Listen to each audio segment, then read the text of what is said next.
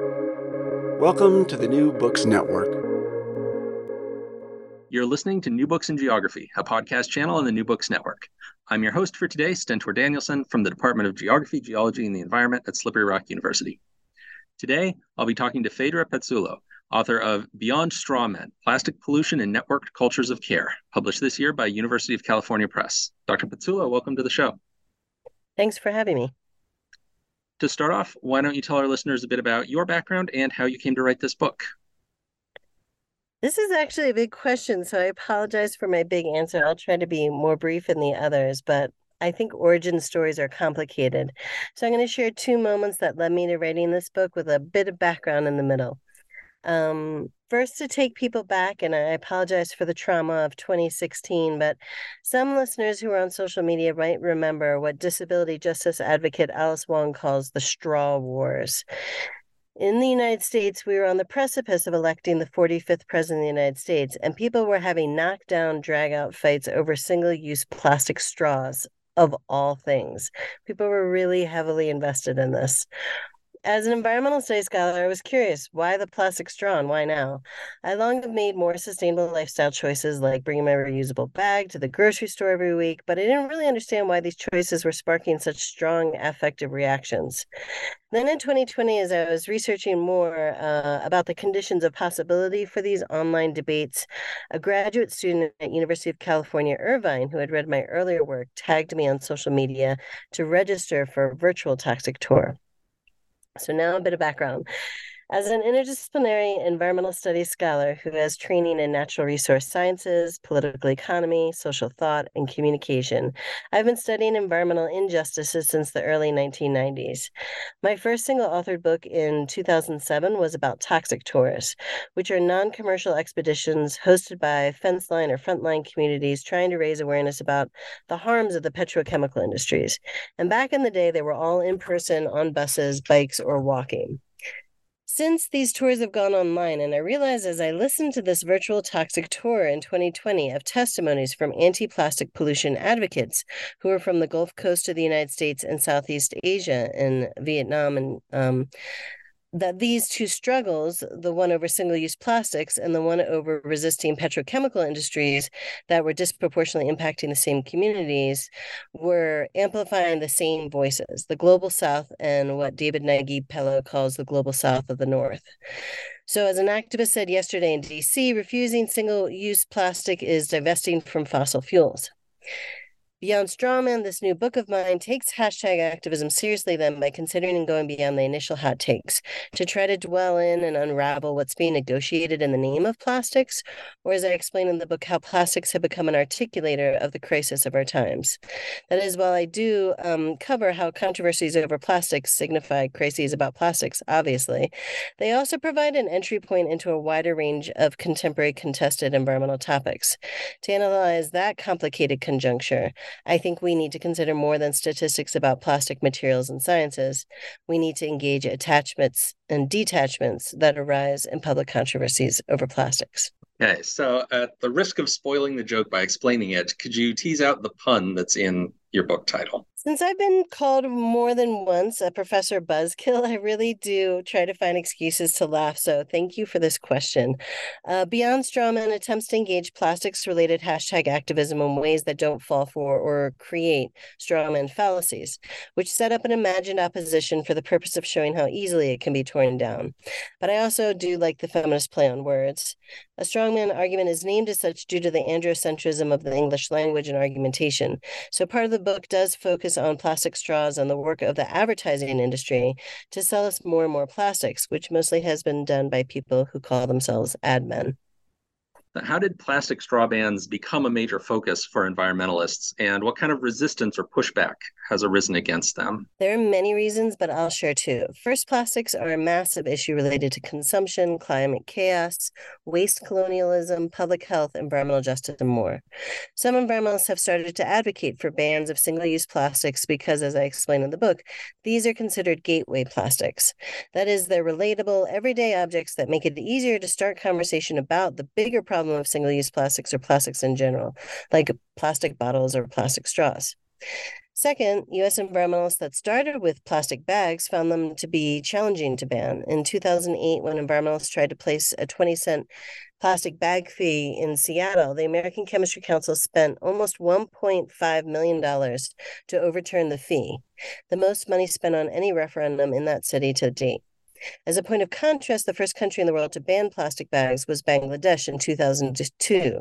So the U.S. is far behind victories of environmental advocates in the global south on this topic. Okay. And then how about some of the kinds of resistance or pushback that have happened against these straw ban efforts?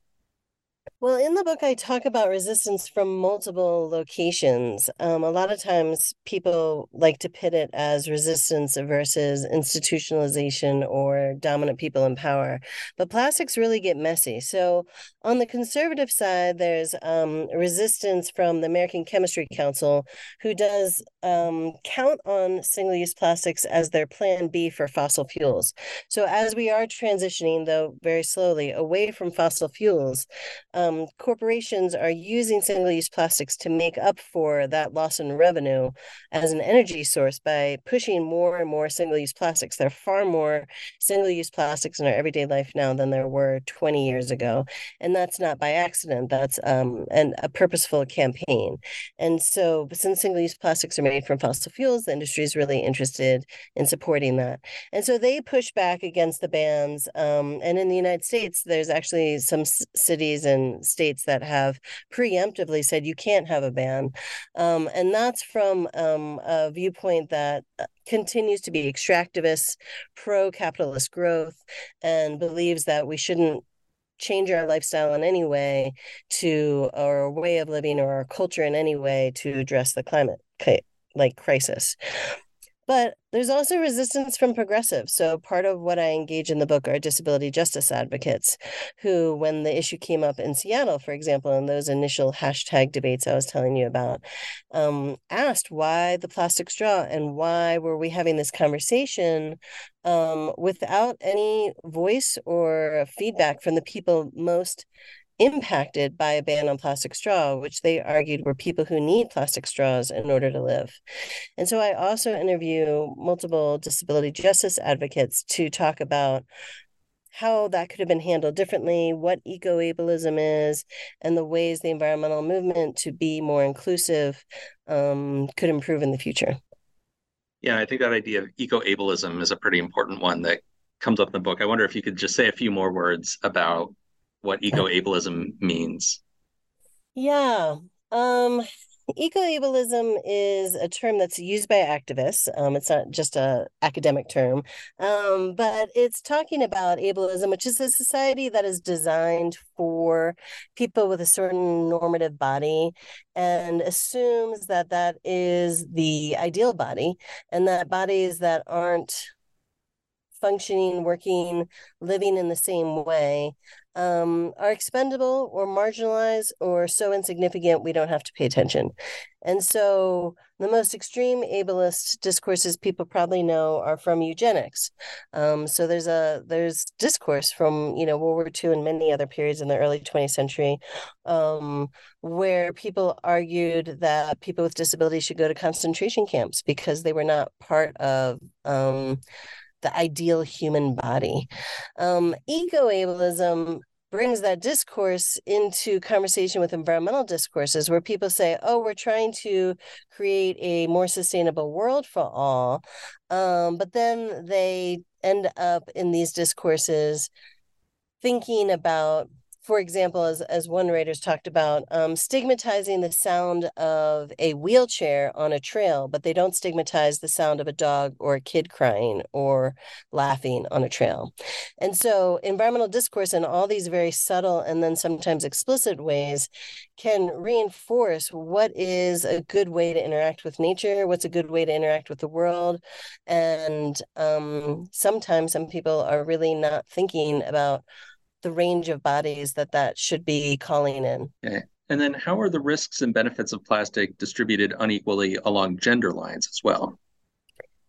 Yeah, in terms of who benefits, Stacey Alimo has coined a wonderfully rich term called carbon aggressive masculinity, or what she calls the hegemonic masculinity of impenetrable aggressive consumption, which I draw on throughout the book to consider various figures in what I call the plastics industrial complex, including founders of petrochemical companies to admin that promote them.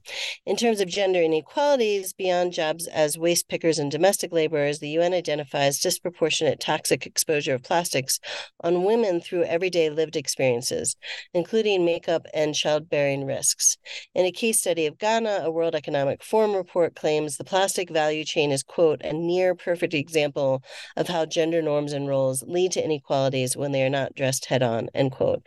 And for those that haven't read the book, I do also emphasize, and part of why I like Stacey Alimo's work is she does as well, that I use pronouns, and when I'm saying gender lines and women, I'm talking about people who identify as women. And I follows people's lead and right to have the dignity to identify with whatever gender they prefer. Okay, so hashtag activism often gets a bad rap, like it's not quote unquote real activism. So why did you focus on hashtag activism, and what kind of difference has it made in the world? I focus on hashtag activism because it does make a difference. As anyone that knows me knows, I'm not the most tech savvy person. I was not the first person to adopt Twitter. I'm still skeptical, even more so, of X. But advocates of reducing plastic pollution were gaining political victories and becoming featured in presidential debates in the United States, in large part due to successful hashtag activism. In Kenya, in the book, I talk about a hashtag campaign that was created for galvanizing the final push to ban plastic bags there. In Vietnam, I talk about how hashtag activism became critical for anti-pollution activists in an authoritarian regime. And in the US, I engaged disability justice advocates, as we talked about, who used them critically to intervene in eco-ableist discourses online, and found that online forums allowed them a way to intervene in public discourse that they didn't have otherwise. But I also talk about how, for example, in Kenya, organizers walked the streets to do grassroots organizing, and government officials were lobbying offline. So I think they're complementary in their best moments. And why is care such an important concept for you? When we stay in a crisis frame, as environmental discourses often do, our politics can only be reactionary. Care, which I consider to be a dialectic of crisis, opens up space to dream of the world we want in ways that exceed crisis. Also, feminists and marginalized people, indigenous epistemologies, Black futurists, a whole line of Black radicals, and so forth, have long valued care, even as dominant society does not pay or value that work.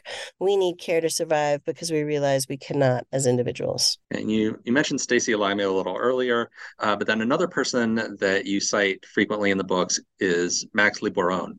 So how does their work contribute to yours?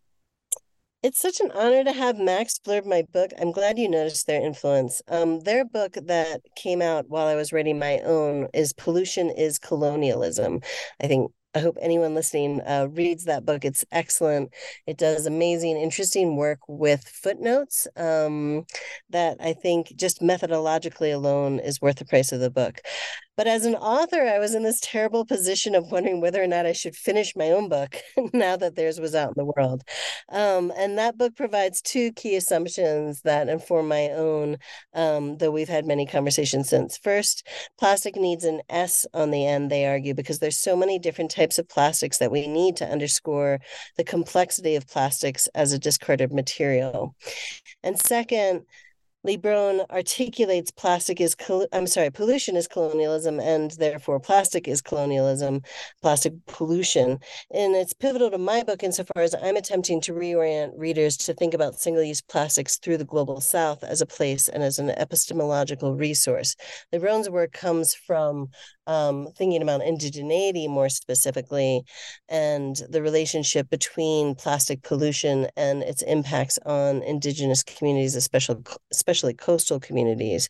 And I'm engaging different communities, but I see our arguments as very much complements. And then in addition to being here on my podcast, you have your own podcast called Communicating Care. So how did producing that podcast tie into the writing of this book?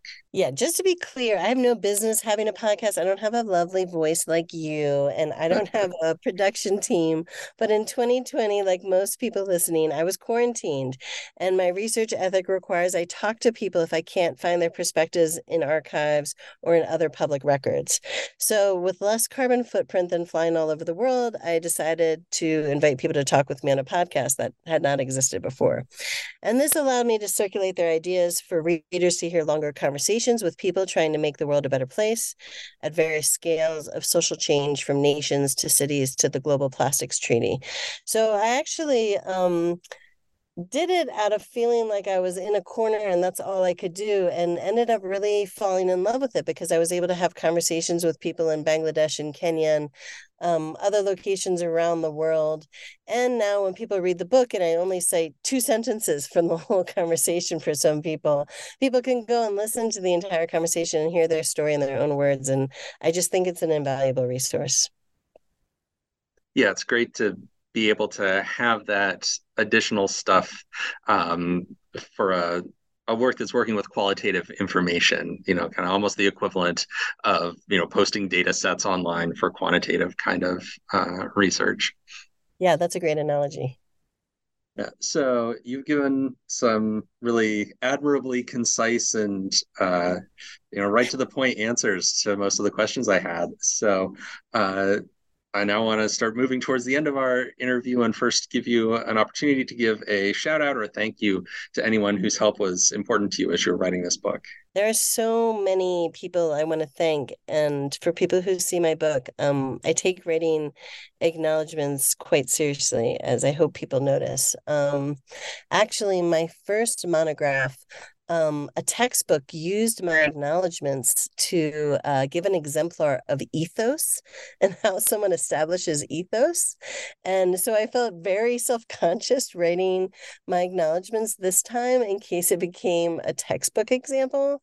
And also, the past few years have been particularly trying in my life, and I'm grateful to have people in my life who care.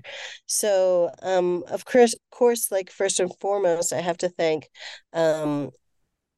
the activists that I engage. So all the proceeds of my book are contracted to go to 2 NGOs that were featured on my podcast in the first season when I didn't even have a website. I had no track record, and they're quoted in the book. So Eco Rethink is based in Nakuru, Kenya, and they do a lot of work on plastic waste and water quality and human rights and social justice activism. And then Justice for Formosa Victims is based in Point Comfort, Texas, United States. They actually just did another virtual toxic tour last night with communities in southern Louisiana and Texas and Taiwan. And I'm grateful to these activists and more who spoke with me with everything going on in the world when it was going on in the world and everything that they do on top of their everyday lives. I was very humbled and appreciative. And that brings us to our traditional final question on the NBN, which is, what are you working on next? It's so cruel because my book just came out, Center, but obviously I'm doing more podcasts and talks and virtual class visits with people who are just finding their way to the work. I do, after I had that gut reaction, I was like, oh, but I am also, of course, working on things, which is probably why you wisely asked this. I'm presenting on research in a couple of weeks on collaborative work I've been involved in on climate impacts on incarceration infrastructure. So another thread of the book that I hadn't mentioned yet is I am very much invested in, as many people in geography are, a conversation about abolition. And I find that most environmental studies students never have one class related to policing or punitive policies at all. And yet, if you look at most environmental policies, they involve people going to jail or having fines and so forth. And usually not the massive multi-billion-dollar corporations that are causing the most environmental harm, but usually everyday people, as I talk about in my chapter with Kenya. So part of why I wrote about Kenya is they were making international headlines as, quote, the strictest plastic ban in the world. And what they meant by that is that they had more jail time and higher fines than anywhere in the world. And so I've been working with local activists in California and Texas and New York, with people who were incarcerated who had truly horrible experiences during quarantine and the height of the pandemic, and drawing upon climate experts to think about, if we think about climate disasters, which we know are going to become more frequent and worse unless we have radical climate action, people who are disproportionately impacted are those who are incarcerated. And if we can think about how to become more attuned to the challenges they're facing, I think we'll become more attuned not only to their humanity, but to all of ours. So that's a big project I've been working on. And I'm also editing a special issue of the journal Environmental Communication on Care, which has authors from around the world, which should be out in early 2024. So I do hope more people read Beyond Strawman, since it just came out, and that is really what I've been working on. But most notably because in November is a global gathering for a global plastics treaty.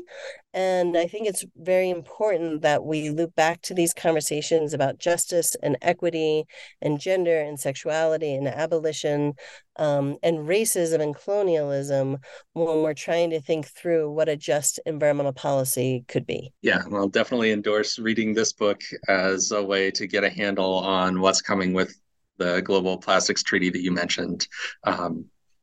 So thank you so much for coming on the show. Thank you so much. This has been a conversation with Phaedra Pezzullo, author of Beyond Strawman, Plastic Pollution and Networked Cultures of Care, published this year by University of California Press.